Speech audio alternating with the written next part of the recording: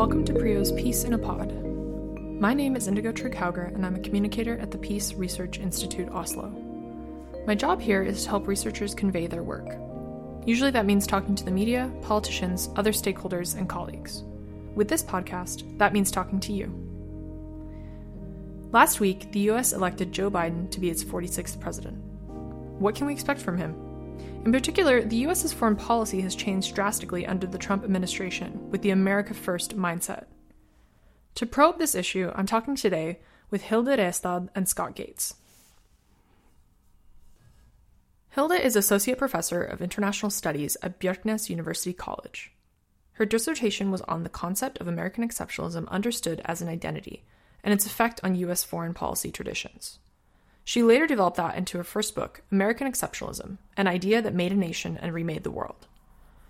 She's previously worked at the Norwegian Institute of International Affairs, NUPI, and is often seen in the media as an American politics analyst. Scott Gates is a research professor at Prio, a professor at the University of Oslo, editor of the Journal of Peace Research, and of the International Area Studies Review. He's joined me on the podcast before to discuss Black Lives Matter on episode 2. Welcome, Hilde and Scott. Thanks for joining me. And we've had this podcast episode planned for a while now, so I'm glad that it's finally happening. I'm also glad that we have somewhat of a resolution. When we planned to record on November 11th, we weren't actually sure if we would even have the election results. And we arguably still are a little bit waiting to see what happens. But Biden has definitely unequivocally won, even if Trump does not want to admit that. So I wanted to start off with a question. What does the America First foreign policy really mean? And how do you think the Democratic Party is going to respond to the last 4 years of the Trump administration? Hilde, maybe you want to start. Thank you for having me. I thought you were going to ask us who's going to win the election, which we're still trying to figure out. But my research focuses on the role that American exceptionalism, understood as an identity or a narrative, has played in U.S. foreign policy. And so in this era of America First, I've been trying to grapple with how that fits into the history of the American story about itself and its role in the world.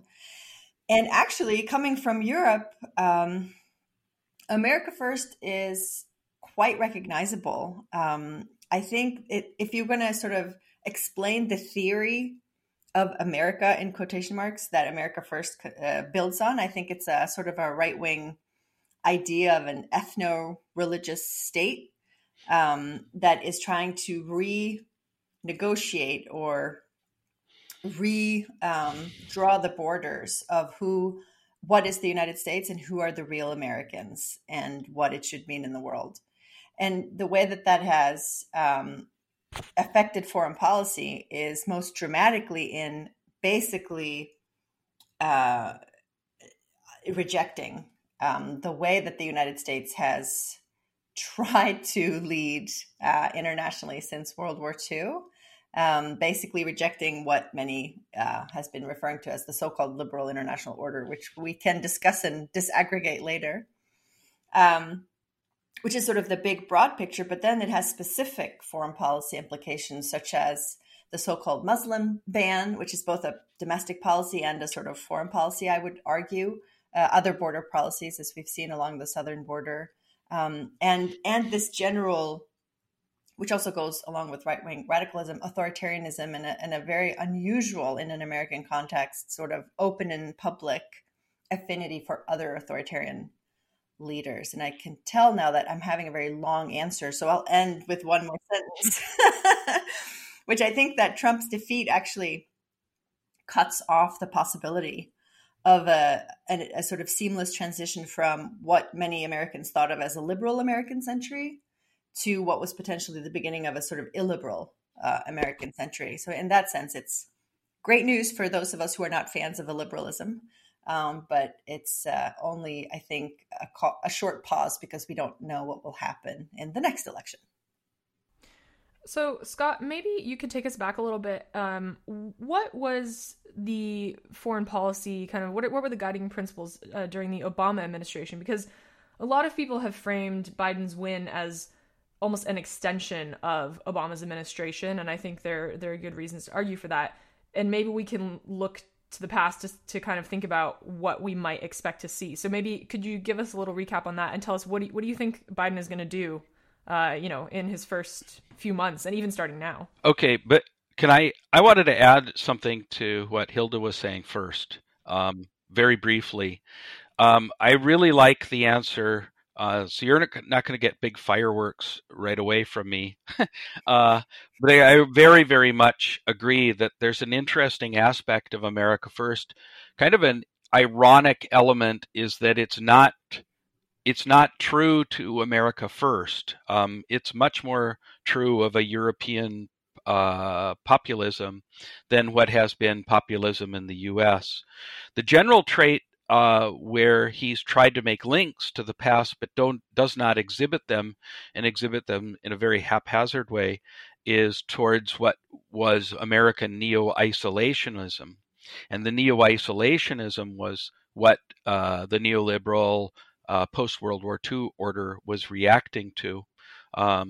And that aspect is still part of a coalition that supports Trump and America First, but it exhibits the qualities that Hilde was talking about far more than a neo-isolationism. But when Trump's not an idiot, he's almost always underestimated in his canniness. I think he's amazingly ignorant, but not stupid, despite his claims about pumping bleach into your system to get rid of viruses. But that said, the neo-isolationist aspect is not really the what used to be an American First orientation is not describe Trump America First policies.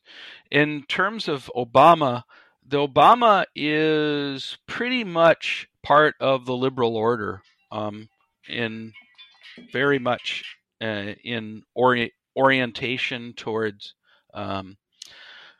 protecting, if working in multilateral settings, epitomizing the Obama order, I would say, was the Trans-Pacific trade deal, that arrangement, which Trump was very quick to abandon, the Paris climate change accord, and the Iran nuclear deal.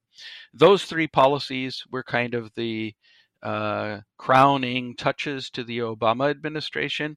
And as identified as Obama touches, Trump was very, very eager to get rid of them, because anything that he felt, touched, or smelled of Obama was to be eliminated as soon as possible. Hilde, do you wanna add anything onto that? Well, the thing is, so I think the U.S. foreign policy has been in an era of flux for a while. And I think when we look back on this time that we're living in, which unfortunately is defined as interesting times, I think we're going to want to draw it back to at least the war on terror. Because what Obama was reacting to was the hubris and overreaction and unilateralism of the Bush administration. And so in many ways, I actually see Obama's grand strategy as a sort of modified restraint and retrenchment, as trying to do what I think many people think Trump also wants to do, just in a much more competent, diplomatic, and still internationalist way, i.e. trying to draw down a little bit U.S. commitments and get out of, first of all, the Middle East, in order to focus on more important areas and threats of the world, namely China, which I actually think Trump and Obama would agree on. But there's an emotional component to the Trump perspective on the world, which Scott mentioned, which because Obama was doing it, Trump can't. There's a sort of total rejection. But in a way, I do think we can actually view Obama's attempt at a changing grand strategy and Trump's attempt at a very different grand strategy as sort of two versions of the same or symptoms of the same diagnosed problem, i.e. the U.S. can't continue. It can't go from being the so-called leader of the free world to the so-called leader of the liberal international order, because we see what happens with things such as the war on terror, which just leads us to overcommitment and counterproductive interventions that leads to anti-Americanism and other reactions like terrorism. But I mean, how can we balance these two views? I myself, as a young and very, very leftist voter, have always struggled with this idea of the U.S. being the world's police, and that's like a term that a lot of people use, obviously, as a very pejorative term. But then Trump's America First policy isn't also not what we want.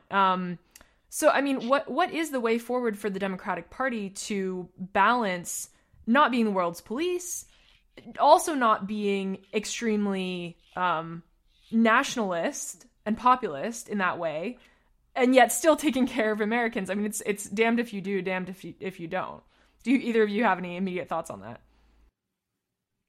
I think that's a really, really good question. And actually, I think that's going to be the big debate in the Democratic Party going forward.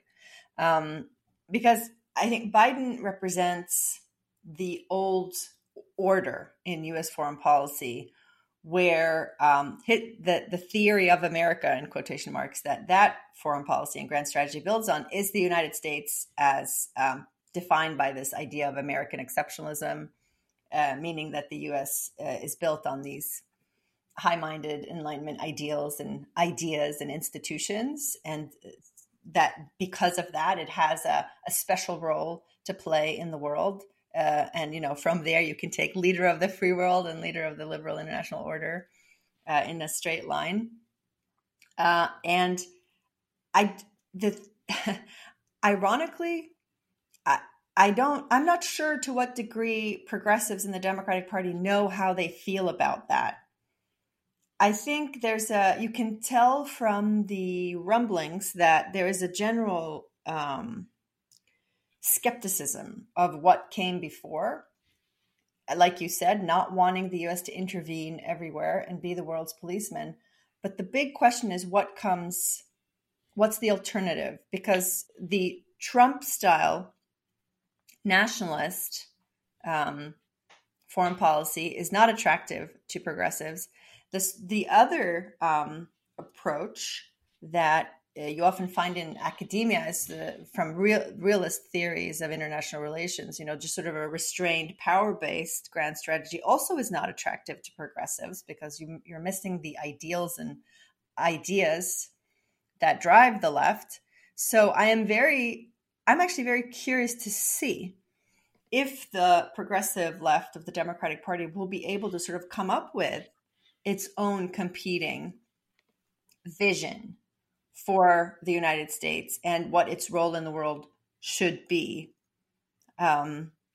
Because if not, they're going to default to, the power base in the Democratic Party is with the moderates. It's with the Clintons, the Bidens, the Susan Rices, the Obamas.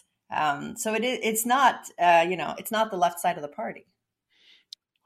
I think the left party, there are elements of the left who find neo-isolationism appealing. Let's just get out of the world. The problem with that orientation, and it won't succeed, is there's going to be lobby groups. There's a human rights travesty.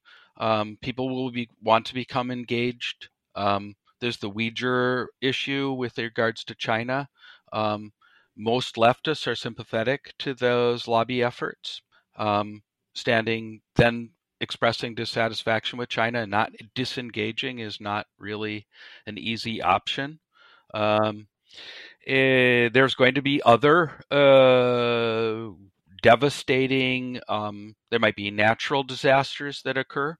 I think total disengagement is unattractive, withdrawing. So one of the first things Biden's going to be doing is re-engaging with WHO. more international coordination for disease control and dealing with epidemics and pandemics. Those types of policies are going to take top priority in the new administration. And I don't see how the left is going to react to those things, because in general they're going to support them. But the problem is that those are critical elements of the liberal order.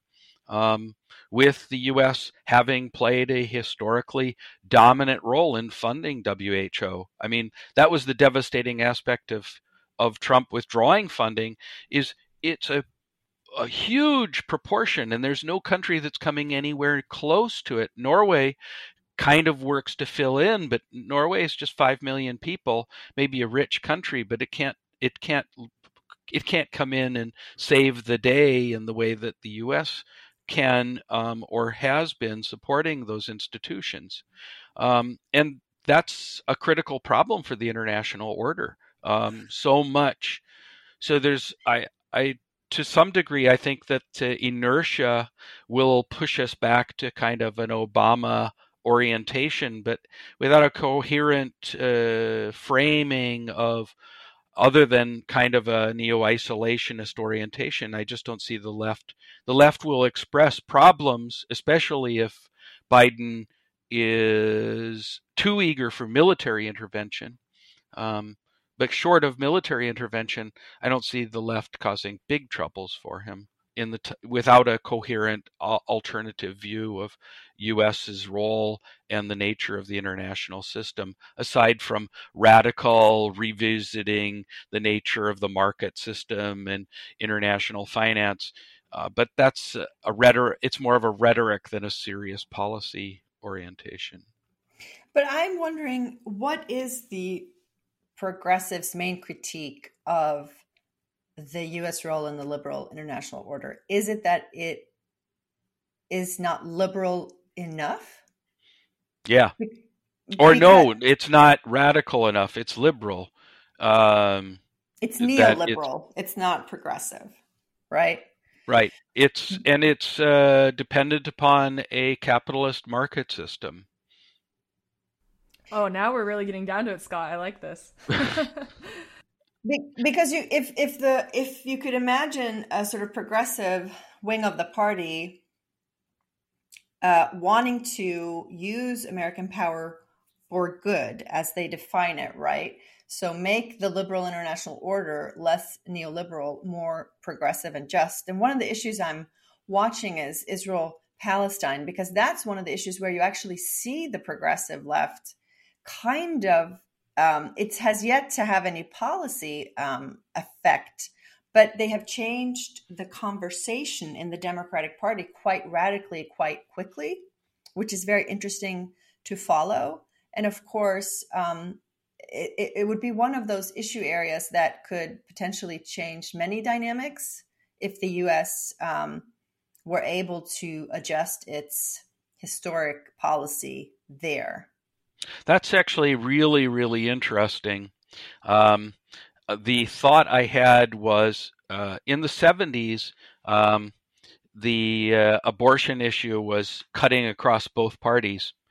And by the late 80s, Democrats were on one side and Republicans were on the other. Israel similarly cut across both parties for a long time. George Herbert Walker Bush was quite strong, and Eisenhower, so Republicans had been very strong against Israeli policies on a number of occasions. And over time, because of the growing influence of the evangelical Christians, they've moved to an incredibly strong, hyper-Zionistic view and support of Israel. That has been Netanyahu has been very successful in taking advantage of, and making it a partisan issue. Yeah, precisely. And as it becomes partisanized, this will mean that the Biden administration has many more opportunities with regards to Israel that most Democrats have not been able politically to engage in. But I guess you could think of, in any case, the Biden administration is probably a Band-Aid. which is a more cynical way of saying what Biden himself says, that he's a bridge and he's a transition and he's whatever, which is true both for many reasons, both because he's not representative of the generation that's coming in, and also he might not be around for a very long time. But of course, his vice president is not a member of the progressive left, I don't think. Certainly not when it comes to Israel-Palestine. Yeah, I mean, you said neoliberal, and I think Kamala Harris is like the embodiment of neoliberalism. Right. So there's I think for those of us who think that the Trump administration has been, in that it has been illiberal and authoritarian leaning, has been a disaster both for the United States and the world, it is a little bit worrisome to think that the Democratic Party might not be able to move forward with an alternative agenda because the two wings of the party will have difficulty agreeing on important things. So we've got just a few minutes left, and I want to bring us a little bit back down to earth. And Scott, throw a question at you, which is, what aspects of foreign policy are actually under Biden's control when he takes office, and what policies are going to be constrained by the Senate? And we have the runoffs coming up in Georgia, and that could obviously change the balance as well. But a lot of times when we have a new president, we talk about the first 100 days. So like, what can we expect from Biden? We will expect many things. Unfortunately, in my view, both parties have given more and more power, especially with regard to foreign policy, to the president. And the Senate has been willingly giving away its authority. And basically this leads to, and then under Obama felt forced to engage in executive orders, executive actions. The problem with executive orders is they're very easily made ineffective by the next president, and that's what Trump did. He immediately terminated all of the Obama executive actions, and with those, so I will expect Biden to engage, especially if the Senate remains in Republican control. I think I'm rather optimistic about Georgia, but my feeling is the Democrats are most likely is to lose both races. But I'm hoping that they can get one of the positions. Loeffler has a lot of skeletons in her closet with corruption and other issues. May come back to haunt her during that race. Amazing amounts of money are going to run into Georgia until January. So it's possible the Democrats win both seats. If that happens, then we'll see Senate taking much greater role. If the Senate remains Republican with Mitch McConnell in control, then Biden's going to rely on executive orders for much of the foreign policy. And just for our listeners, because I think in the Norwegian context and a lot of other countries' contexts, executive orders are slightly foreign concepts. So can you explain just briefly what that actually means and what it does and why it is such a tenuous way of actually affecting change?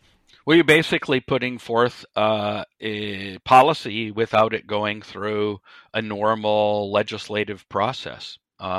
You're basically making law without approval of Congress. And the Constitution is dictating that's the job of Congress. But right now, with such high degrees of polarization and an unwillingness, especially of the Republicans, to work across the aisle, it becomes the only way to move forward in making policy.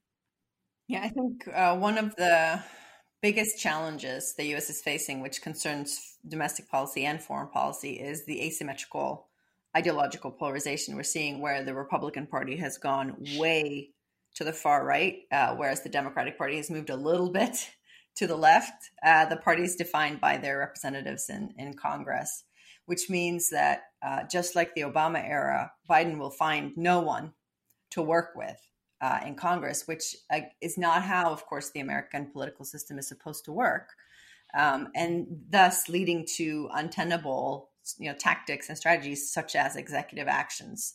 So, of course, when Biden takes office on January 20th, he will be able to write a letter to the UN to ask that the U.S. be let back into the Paris peace accords. No, that was 100 years ago. The climate accord.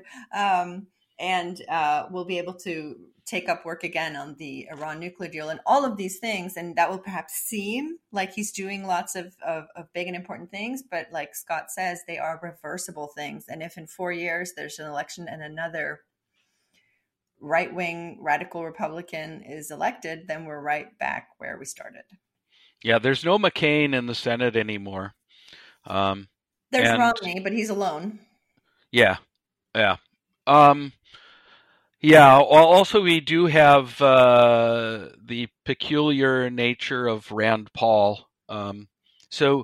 Actually, this is not a joke because I have a good friend who used to be at Prio, Laura Lumpy, and there's a number of issues in which they are engaging in, and she's on the left lobbyist.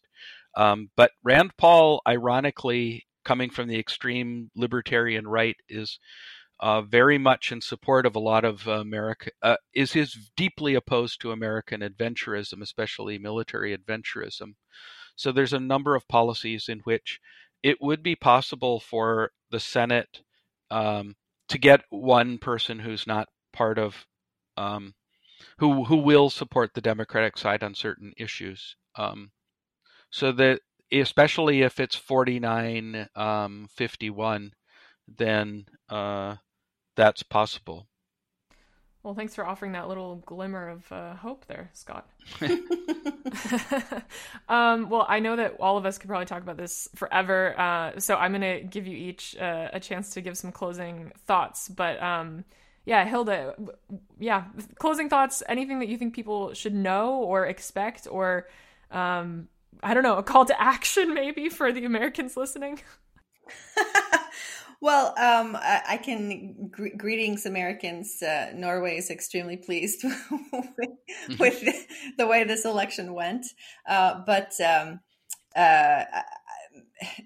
Norwegian perspective on the U.S. role in the world is, of course, that the last 4 years have been an absolute disaster, and that we really want things to go back to the way that they were. But I think we can all agree that this is a time of sort of choosing for the United States, how does it want to be in the world for the next century, whether it's an American century or not. I think across several presidencies now, we've seen that what the U.S. has been doing hasn't really been working. And so y'all really need to figure your stuff out. I couldn't agree more. Scott, final thoughts? I was surprised by an interview I saw with Erna Solberg, who was the Norwegian Prime Minister. Yeah, the Norwegian Prime Minister, who was. I was surprised by how positive she was in expressing having worked with the Trump administration. I know that she was received really well in Washington. I think Norway fits into his racist worldview. It's very positive. We're not a shithole country. And I also think that Stoltenberg has been in an extremely unenviable position in NATO and has, I think, done a fantastic job. And my non-inside information, purely outside impression is that Stoltenberg has maintained a very cordial and workable relationship with Trump. And I don't think that is a task that should be applauded. I don't think that would have been easy at all. So I think Norwegian politicians have been very skilled in dealing with a difficult situation. And I don't think Canada, on the other hand, has not done a good job. Really stupid, unnecessary, own goals by Trudeau and things like that, where he could have he started off on a really good foot, giving all of these photos of him as a little kid with Trump when he met his father, or Trudeau's father, and things like that. That was a great move. And then after that, he just really started blowing it. So in Maybe contrast to Canada, Norway's done. I think in contrast to almost every country, Norway's done phenomenally well is this in finally our maintaining vindication, Scott? We've for decades Norway's tried to create peace everywhere, and we've failed pretty much everywhere. But in this important moment for world history, we finally did it. Yeah. I mean, it's a masterclass in diplomacy, if nothing else. Yeah. All right. Well, thank you both so much. This has been great. I've learned a lot, and I think everyone else will as well. So thank you both.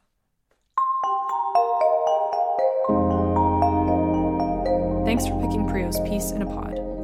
This podcast is a production of the Peace Research Institute Oslo, Prio, located in Norway. For more information, visit prio.org. Editing, recording, and hosting by me, Indigo Trigghauger. Music by Martin Rønnemel.